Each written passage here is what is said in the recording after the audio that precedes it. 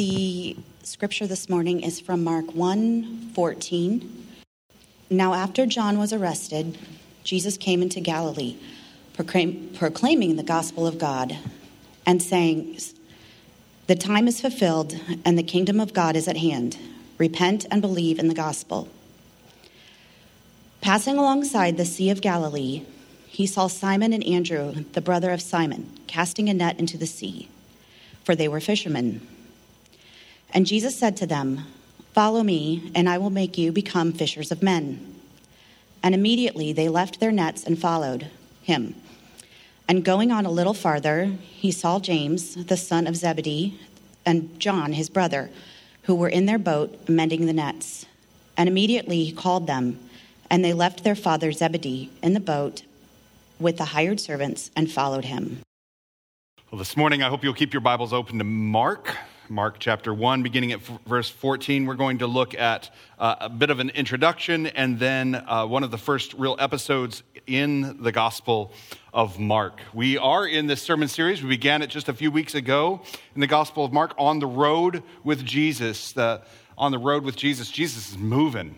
He's moving right here in our passage. He's already going from town to town, and he's proclaiming the gospel of God. He's going to the Sea of Galilee, and he's in one place, and he calls two brothers. And then he moves immediately to another place, and they immediately follow him. And then by the time we get to next week's passage, just verses later, immediately he's going somewhere else. He's moving on a road. Jesus has business to do. While Jesus is moving quickly through Mark, we aren't. We're moving slow, and I hope it's sweet. We are moving slow through this gospel. I think we'll get a different look at the gospel or at Jesus in this slow moving through the Gospel of Mark than perhaps we've gotten before. By going slow, I hope that we will see things that we haven't seen before. When the elders were together yesterday, just sharing some of the things that we've already seen, just in a few verses in Mark as we're reading throughout the week through this gospel, and as we're spending time on Sunday mornings together, and as we're meditating in community groups and so on, that it's almost like we're getting up so close to Jesus, walking so carefully, closely paying attention to him, that it's almost like we can see the stubble on his beard. Never really noticed that before.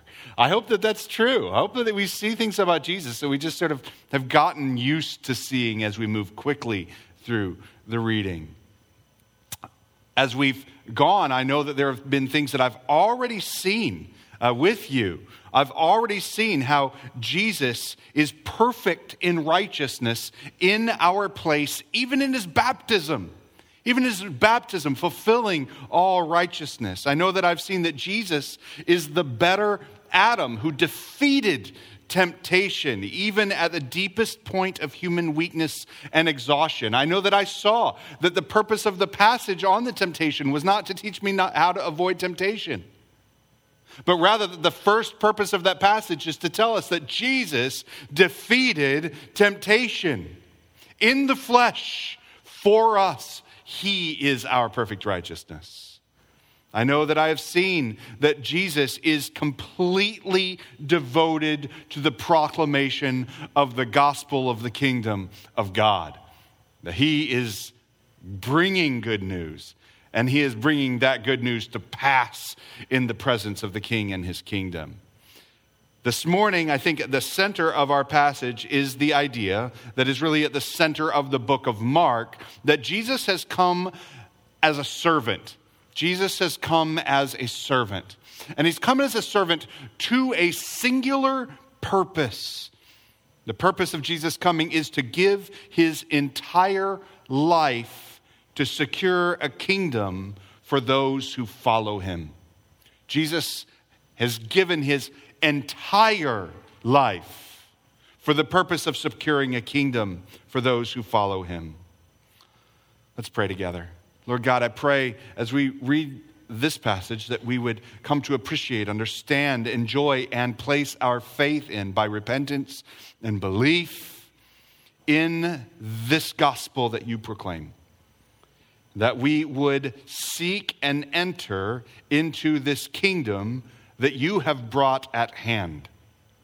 And Lord, that we would quickly, at your call, by your effective, invasive, transformative call, we would follow. And you would turn us into a whole different people and make of us a whole new community. Lord, I pray that you would do this by your Spirit and word this morning, in our midst this morning. Thank you, Lord. We pray this in your name. In the name of Jesus, we pray. Amen. We're going to walk our way slowly, carefully through the passage. I hope that you'll do so by following along with me. The first thing that we see in verse 14 of Mark chapter 1 is now after John was arrested. We met John just a couple weeks ago. We met John the Baptist, this great prophet who comes to prepare the way for the Lord. All right, John is not the point. And in the other Gospels, John makes a really big deal of not being the point. John is there to point to the one who is the big deal, to prepare the way for the one who is the big deal. And we also found out the way that you prepare the way for the coming of the Lord is through one particular means, and that is repentance of every other Lord. When the true Lord is coming, you repent of every other way, every other kingdom, every other master than the Lord who is coming. And that's what John did. He came proclaiming that the Lord is coming, the King is coming, the Messiah, the Anointed One is coming, and we must be prepared through repentance. But our passage begins, the public ministry of Jesus begins with a loss, a setback, you might say a defeat. It begins with, now after John was arrested, what? Jesus. Now that's interesting. This public proclamation of Jesus, the public proclamation of the gospel, begins with a defeat. Surely part of the purpose of the historical reality of the Old Testament prophets, of which John is heralded. John is as a sort of a culmination of all of the prophets pointing to the coming of the Messiah, is that the mystery that was proclaimed by the prophets about the coming of the Messiah, that the proclamation of the mystery is now completed. He's arrested, he's set aside, and now the mystery is revealed in Jesus Christ. He's arrested, he's set aside. Really, he doesn't have much to do with the rest of the account. The work of the prophets is done. The object of the prophecy is fulfilled. Jesus. John is arrested. Jesus. He's here to reveal, to proclaim, and to perform the good news, which is the gospel of God. Jesus is here. Charles Spurgeon says this of the fact that the public proclamation of Jesus begins with the arrest of John. When one servant of God is laid aside, it is a call to the rest to be more earnest. Now, that is a principle that is for us in here. We aren't Jesus. When one of us steps aside, the others of us don't come alongside and say, you know what, now I'm here. That's what's happening here. There is one who is greater, who takes the place of John as the central character of the gospel. Jesus alone both proclaims and performs the gospel. Okay? None of us can step into that role of performance. This is the work of the Christ alone. But we do, over and over again, as those who follow after even these four men that are called to be Jesus' disciples and to proclaim his gospel that Jesus himself begins by proclaiming. We, over and over again throughout history, step into that role of proclaimer. One is set aside, and another steps into the position of proclamation.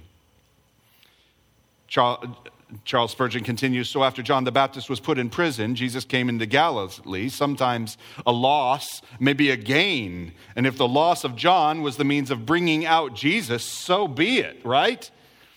So Jesus came into Galilee, preaching the gospel of the kingdom of God. Now, it's interesting that it begins also, the ministry of Jesus begins with an arrest, because the ministry of the gospel is accompanied by many handings over. The word for arrest is the word to hand over. In this case, John the Baptist was handed over to the authorities. From beginning to end, the gospel ministry is accompanied by many handings over. Jesus' ministry itself will be accompanied by a handing over. When Jesus begins to get less cryptic, less talking in parables, and begins to pull his disciples aside, really beginning at the end of Mark chapter 8 and going on through the remainder of the Gospel of Mark.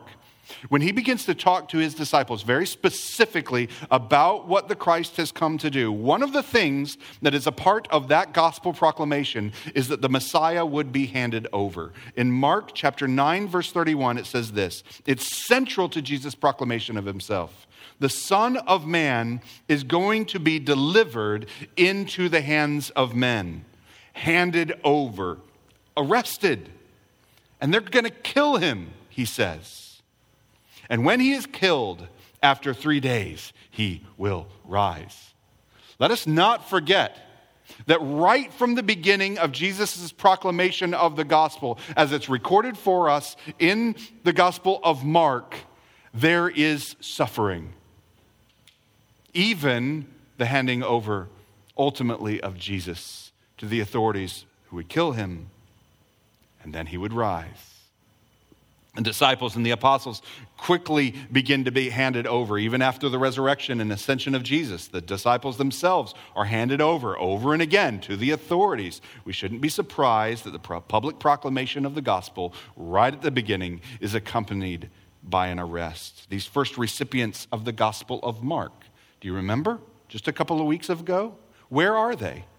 When they first receive, Mark pens the letter. He sends it off with one to deliver the letter to Rome. Where is the church meeting? Well, in a nice church building in Rome, of course. Some basilica, right? They're hiding in sewers and catacombs under the persecution of Nero, because they knew if they were on the surface, they too would be handed over. What a blessing. What a kindness that Mark reminds them that the public proclamation of the gospel often is accompanied by a handing over to the authorities. I remember when I was first examining a sense, a call into church planting ministry. I remember when standing in a room with a number of other ministers and thinking, this is how I know it, like personally, that this is where I want to go, no matter what, is when I realized that one of these days, if I fell or was handed over or set aside for any reason in ministry, that I hope that my dead body would fall in the mud like a group of soldiers, and someone would simply use my dead body as a more solid platform to keep running forward, to push forward in the mission. That's what we see here. John the Baptist is just another body who has been given over to the proclamation of the gospel of the Messiah, and Jesus steps right there and moves so forward that glorious proclamation. And make no mistake, John the Baptist is not just a dead body. He is a resurrected body because of the gospel that Jesus has come to proclaim. And that's our business. Is that what you want? Do you want to go somewhere, preach the gospel, die, and be forgotten? As long as where you went, the gospel is remembered. This is how the public proclamation works. It's interesting this morning. That same idea is actually happening on a very small scale this morning. Justin Sarah at Cross Point Palm Bay woke up this morning sick at 3 o'clock a.m. Friends, 3 o'clock a.m. is a really bad time to get a text message as an elder and find out that the preacher this morning isn't going to be able to preach. All right? That's tough. This morning, Justin Sarah has been handed over to sickness. And James Rep is stepping in. Right where one is set aside, another is ready to step in and to preach, to read the scriptures and hold out the proclamation of God. Are you ready? Are you ready to step in? Where is there already a place that someone has been set aside, and there is a need for you to step in with the proclamation of the gospel of the kingdom of God? Are we ready to step in or to be set aside? In any event, are we ready to preach the good news that Jesus himself begins preaching? That's where we need to go. That's where the gospel goes. Now, after John was arrested, Jesus came into Galilee proclaiming the gospel of God and saying, so when he proclaims the gospel of God, what did he say? What is the good news? The time is fulfilled and the kingdom of God is at hand. Repent and believe in the gospel. Jesus preaches.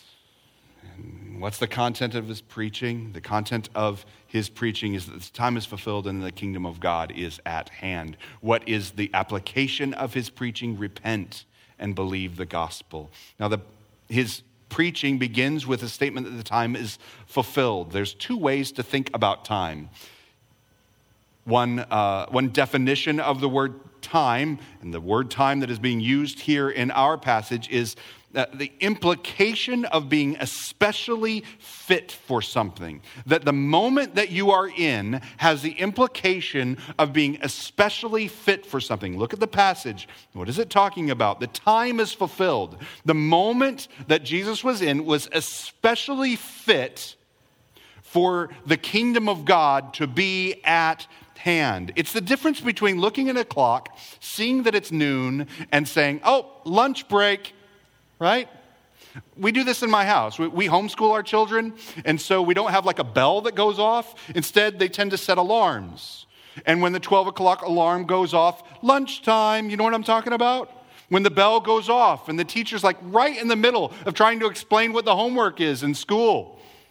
The bell goes off, everybody stands up, and the teacher's like, I know it's technically the time, but the time is not fulfilled. It's not time for lunch. It's time for me to finish giving you your homework assignment. This is the difference between it being a time on a clock. Well, it's AD 0 or AD 30 must be time for us to start proclaiming the gospel of the kingdom of God. It's not like that. It's the difference between knowing it's noon and therefore it's lunch versus knowing that all the guests have arrived for Thanksgiving dinner. The thermometer in the turkey has popped and it's ready. The table is set and the kids are beginning to complain because they're hungry. And you know, it's about 1:30, 2 o'clock, but the time is fulfilled. It's time to sit down and eat. Whatever is happening in this moment, it's not that the chronology, it's not that the time on the clock or the year and the date was the right time. It's that this was the moment that all of history has been waiting for. This is when the time is filled up. The moment is full up with this. And what is this? The proclamation of the kingdom of God. This is the moment we've all been waiting for. Now, what does it say is true in this moment? What have we all been waiting for? The time is fulfilled. The kingdom of God is at hand. What does that mean? You know, when I read it, often I've read it and thought, if something is at hand, I've thought the kingdom of God is almost here. Okay? That Jesus had some stuff to do, it's almost here, and then I'm going to die on the cross, and then the kingdom of God will finally be here, right? No, that's not think about the words. If the kingdom of God is at hand, how far away is it? Think about the metaphor. If something is at hand, you can reach out with your hand and touch it. What is Jesus saying? Man, this isn't a podcast. This isn't a megaphone. Jesus is talking to people that he is with. And he's saying the kingdom of God is at hand because you can reach out and touch me. The kingdom of God is at hand because the king is here.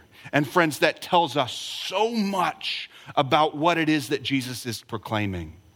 He's not proclaiming, when he talks about the kingdom of God, he's not talking about some vague idea of a kingdom or a philosophy or simply a religious tenet or teaching. When Jesus talks about the kingdom of God, he's talking about the king. How do we know the kingdom of God is at hand? Because the king is at hand. The king of the kingdom. We can get so focused talking about the kingdom. May your kingdom come, your will be done on earth as it is in heaven. What are we talking about? Jesus, be king here. Rule here. Be present here. May the domain of your rule extend to here.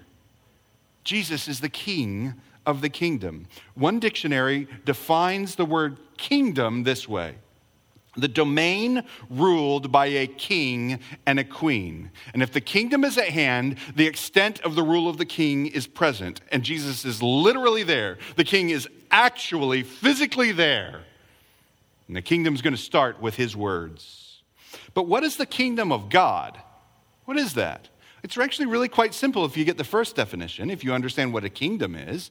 If a kingdom is the domain ruled by a king or a queen, the kingdom of God is the domain ruled by God as the sovereign king. And God's there. Jesus, the God-man, is present, and he's saying the kingdom is here. This has been true throughout the scriptures. This is not a new concept.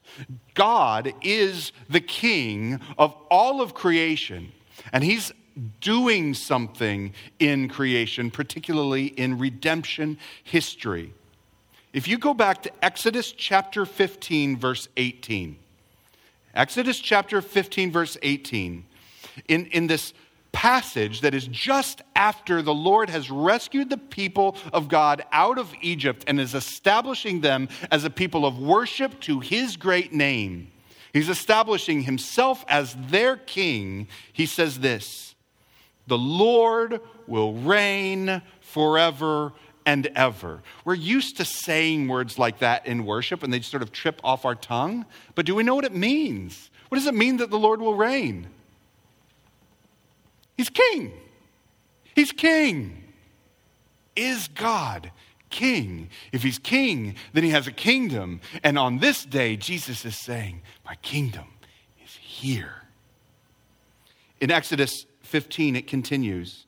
For when the horses of Pharaoh with his chariots and their horsemen went into the sea, the Lord brought back the waters of the sea upon them, because the people of Israel walked on dry ground in the midst of the sea. You see, Pharaoh thought that he was both king and a god, but the Lord dominated him.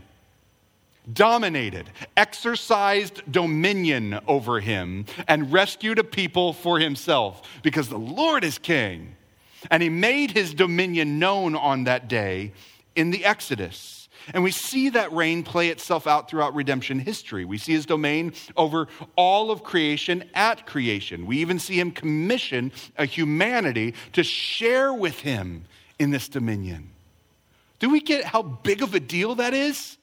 That he made all of creation, and then he took one little part of his creation, called it man, in his image, male and female, he created them, and then he said, you will share with me in dominion over creation. Go, exercise it. Friends, that's a big deal. That's why it's such a big deal that we refused his kingship and had tried to establish ourselves as kings over creation. And that's why his judgment, the right of his dominion over all of creation, including humanity, comes down so hard in the form of death as judgment over sin. Not only did we reject his way, we tried to usurp his rule, exercising our own dominion rather than his. Do you understand the severity of your sin? Do you understand that you are saying you're just like Pharaoh? You are a king and a god? Do we understand the severity of our sin?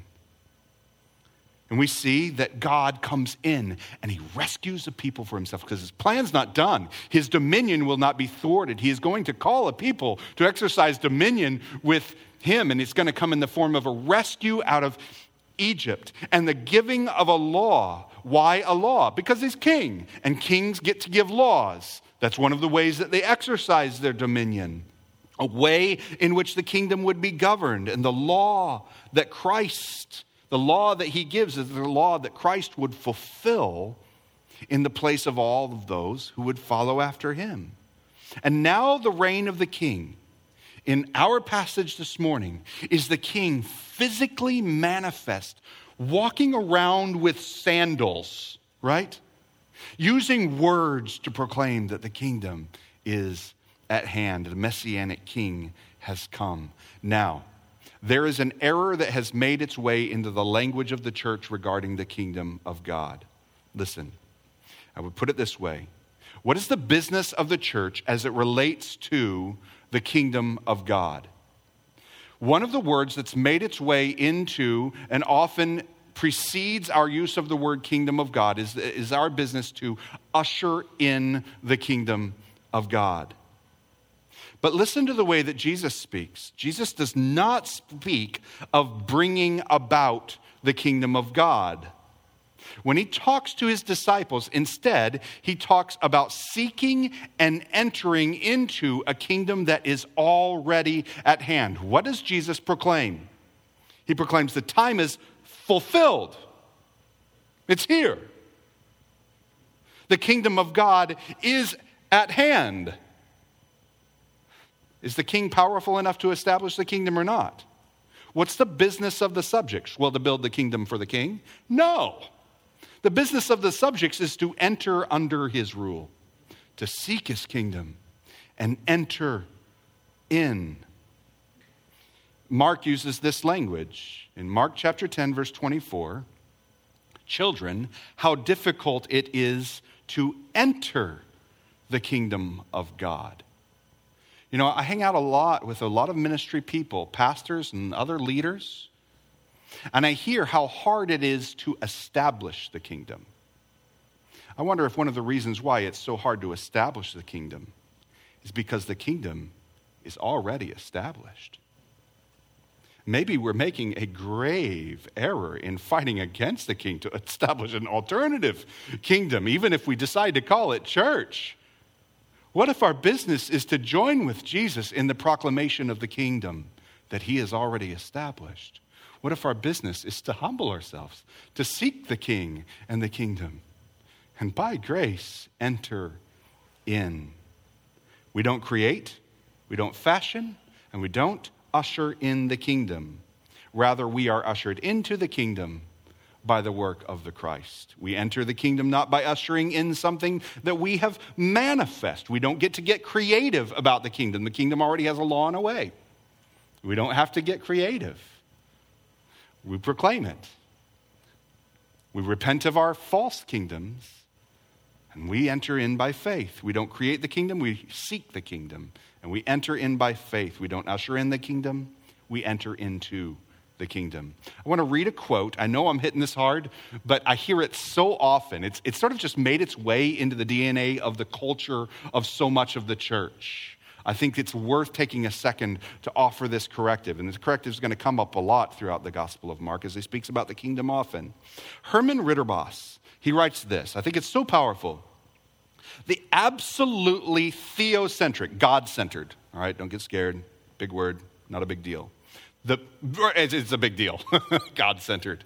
The absolutely God-centered character of the kingdom of God in Jesus' preaching implies that its coming consists entirely in God's own action and perfectly dependent on his activity. We don't establish and we do not extend the kingdom of God. God does. It's his kingdom.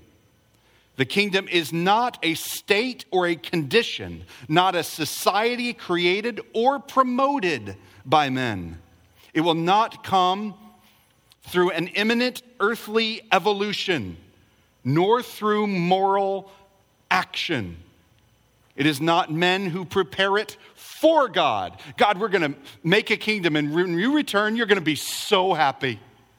Well done, my good and faithful servants. Man, that is reserved for someone. And he already said it. This is my beloved Son, in whom I am well pleased. May I be found in him, not trying to become an alternative him. He continues, all such thoughts mean a hopelessly superficial interpretation of the tremendous thought of the fullness and finality of God's coming as King to redeem and to judge. As Jesus proclaims the kingdom, what do we do? What is our role in this text? Right? What does he say? You don't have to get creative here. You don't have to sit back and think. What does it say? It says that the time is fulfilled. The kingdom of God is at hand. Repent and believe.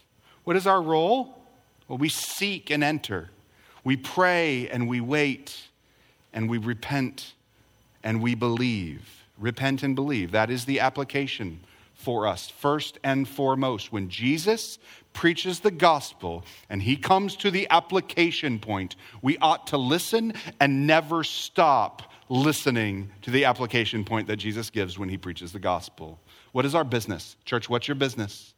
Repent and believe. What does it mean to repent? Well, repent means to turn from. Well, what is being turned from? We turn from the kingdoms of this world. All hope of saving ourselves, all hope of establishing good little churches by our own ingenuity, creativity, practical faithfulness, and best practices. We abandon all hope of saving ourselves or being saved by others. We repent of all but the good news of the kingdom of God.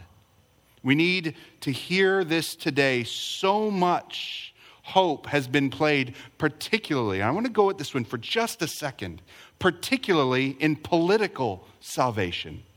Oh, here he goes, politics. I'm not talking about politics. I'm talking about repentance. I'm talking about the kingdom of God. There is one king. What's controversial about that? Unless we failed to repent. Unless we've failed to believe that there is one king. He's going to establish it.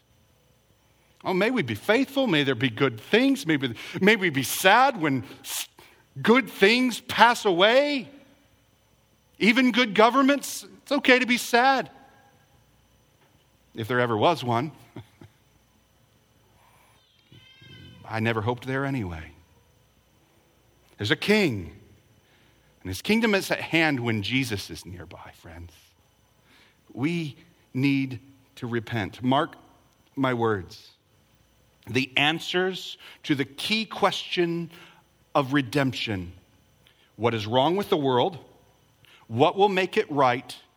And what is our glorious hope? Is absolutely increasingly in our culture being answered with political answers. Error. There is a body politic, and it is a singular God on the throne of his kingdom. And the answer to the question, what is wrong with the world? What will make it right? And what is our glorious future hope has to be found in him alone, the end. Every other thing has to be met with repentance.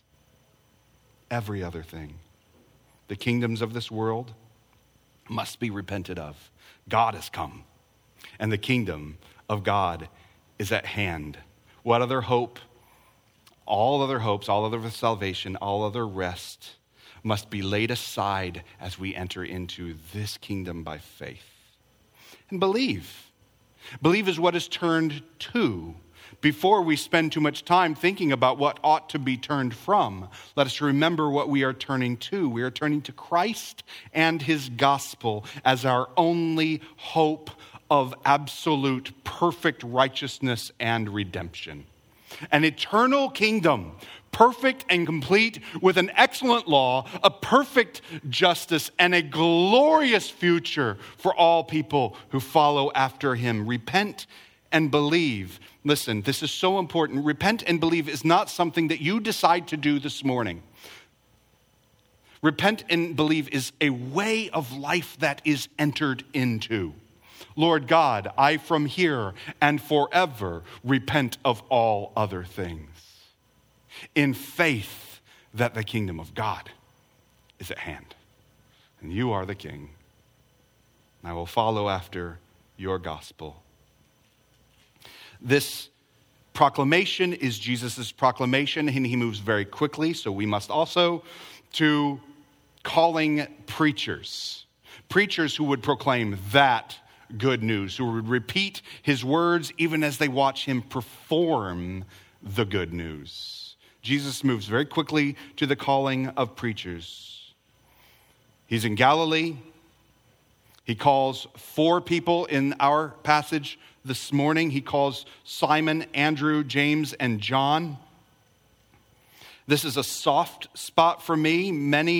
One of the great joys of my life has been the joy of knowing that God has made me a preacher by his call and kindness and equipping in the church and others who have invested in me. That is a great joy of mine to equip others, to call others to be ministers of the gospel and teach them how to preach. It is honestly it might be the greatest privilege that I have in ministry and have enjoyed. But there is also a soft spot for me in the way that this goes down in this particular passage. Look at it. Verse 16. Passing along the Sea of Galilee, he, Simon, and Andrew, the brother of Simon, casting a net into the sea, for they were fishermen. Who were they? Who were they? Fishermen. I know. But who were they first in the passage? They were bros. They were brothers. I know, I'm talking to the young people here. I'm talking to the people who are going to be hanging out playing Capture the Flag this afternoon. Many of you are looking for friends. Many of you are looking for buddies, someone to hang out with. I know. I hope that you have them, and I hope you have them for many, many years to come. But I want to let you know that I know it's not true of all of the households, but in many of your households, God in his providence has literally put a cradle next to your bed. And that's your buddy. I wonder, what would it be like for you to, maybe right now it's awkward, like I'm not going to look over and look at my sibling, it'd be super awkward, everybody's looking at me, my parents are here and everything. But to think of your brother, your sister right now and think, what would it be like if the two of us followed Jesus? Imagine Simon. Imagine Andrew looking at each other. He just called us. Do you want to go? You want to follow after him? And they got up and they went as brothers together to follow after Jesus. It's good to have friends. It's good to have buddies. It's good to have someone hang out with. But if God in his providence has given you a brother or a sister, go to Jesus with them and don't leave them behind for someone you meet at college. It's a bit of an aside, a soft spot, but an aside. 4 main ideas in the text quickly. The first is when Jesus speaks to them, he says, "Follow me, and I will make you become fishers of men." Follow me. Don't follow a teaching. Don't follow a worldview. Don't follow a philosophy. Don't follow a political ideology. Follow who? Me. Who is me? The King. Follow the King. The kingdom is at hand. Follow me. We follow a person. The Spirit of God has made me a lover of truth since a very young age. It's just a thing. I don't know when exactly I first started thinking about the word truth, but it means a lot to me. But I remember the day, I remember the car I was sitting in, and I remember the road I was on when my youth pastor my friend turned aside to me and said, "You know, Jeremiah, I know truth is a big deal to you, but did you know that truth has a name?" I said, "Oh, and his name is Jesus." You see, we don't follow an idea. We don't follow a doctrine alone. We follow a person who has given us teachings about himself. If you're following the King, if you're following the person, Jesus Christ, and heeding his words, you're probably in his kingdom. You're probably within a hand's breadth of his domain. James Edwards, one commentator, he writes, "In Jesus of Nazareth, the kingdom of God makes a personal appearance. Jesus is the shepherd who goes and gets his sheep." Here's what Jesus knows. He's walking along a sea one day, and there's fishermen, and they're doing fisherman stuff. But he knows something they don't. They belong to him. They belong to him. And he goes, and he calls their name. They didn't know it. He knew it. And he says their name, and they follow him. They don't even know until they hear their name being called by the master. They belong to him, and now they do. And they follow after him. The next phrase, "Follow me, and I will make you become fishers of men." I would encourage you, there's a word in there that's worth underlining. It's the word become. Become fishers of men. Jesus will transform them. This is a call to service that will change who they are. I shall make you become fishers of men. This is a slow process of becoming a servant to the master. Look at how hard it is for the disciples. It takes 3 years for them to get it right. And just before they finally get it right, they get it very, very, very, very wrong. All right? I will make you become. Did they have any idea how long it would take to become servants of the master?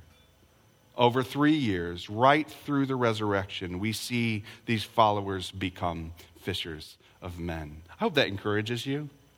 He's making you become one who is actually useful in his kingdom. Be patient. Just keep following. The passage says, "Follow me and I will make you become fishers of men." And then Mark uses his favorite word, "and immediately they left their nets and followed him." Later on, it says in verse 20, "And immediately he called them and they left their father Zebedee."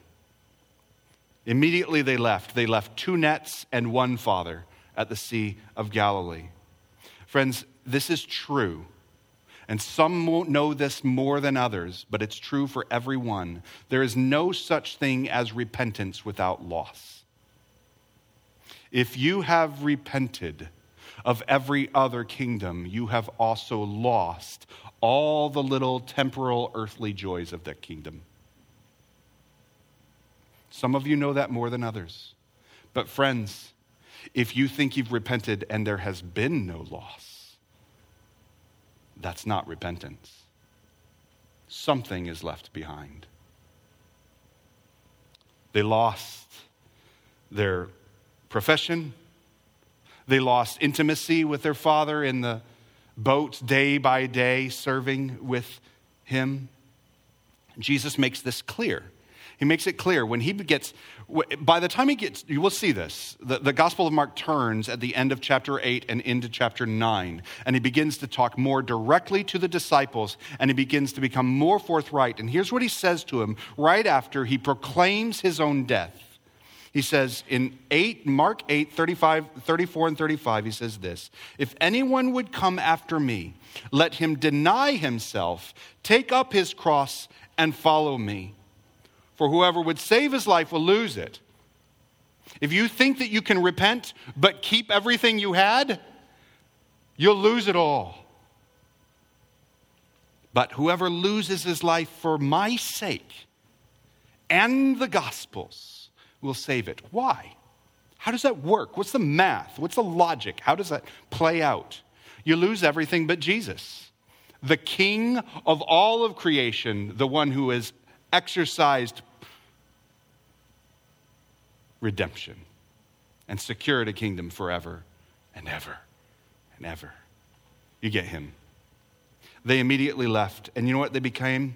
They became a new community, a new brotherhood. I hope that's an encouragement for those of you in this room whose brother or sister has not come or you don't have one. They became a new brotherhood. Even Peter and John and James became a special brotherhood within the scope of the disciples.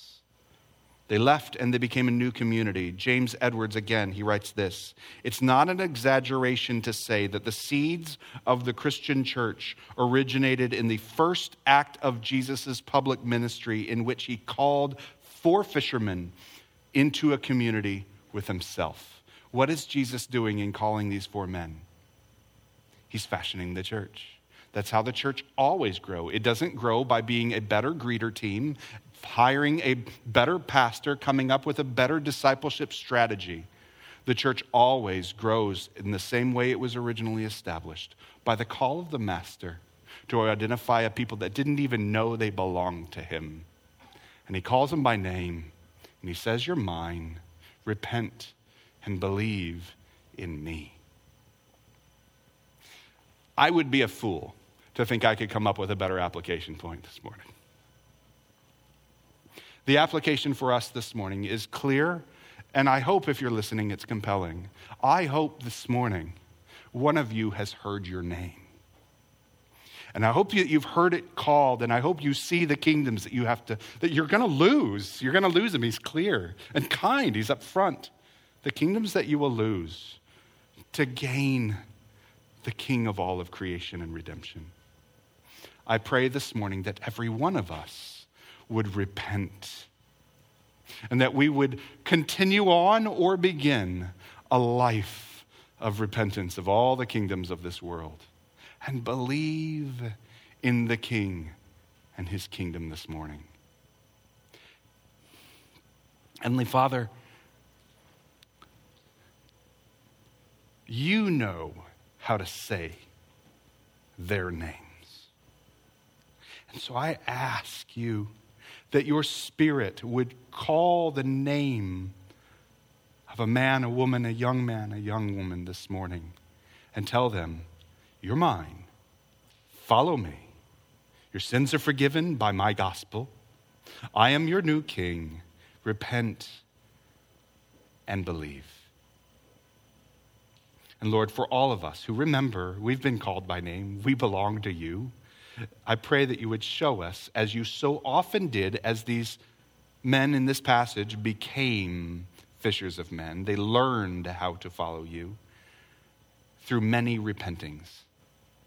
I pray that you would teach us to repent this morning of every other kingdom. Thank you, Lord. Teach us to sing your praise, to enjoy losing our life, to gain the King. Thank you, Lord. We trust you for this in the King's name. In the name of Jesus, we pray. Amen.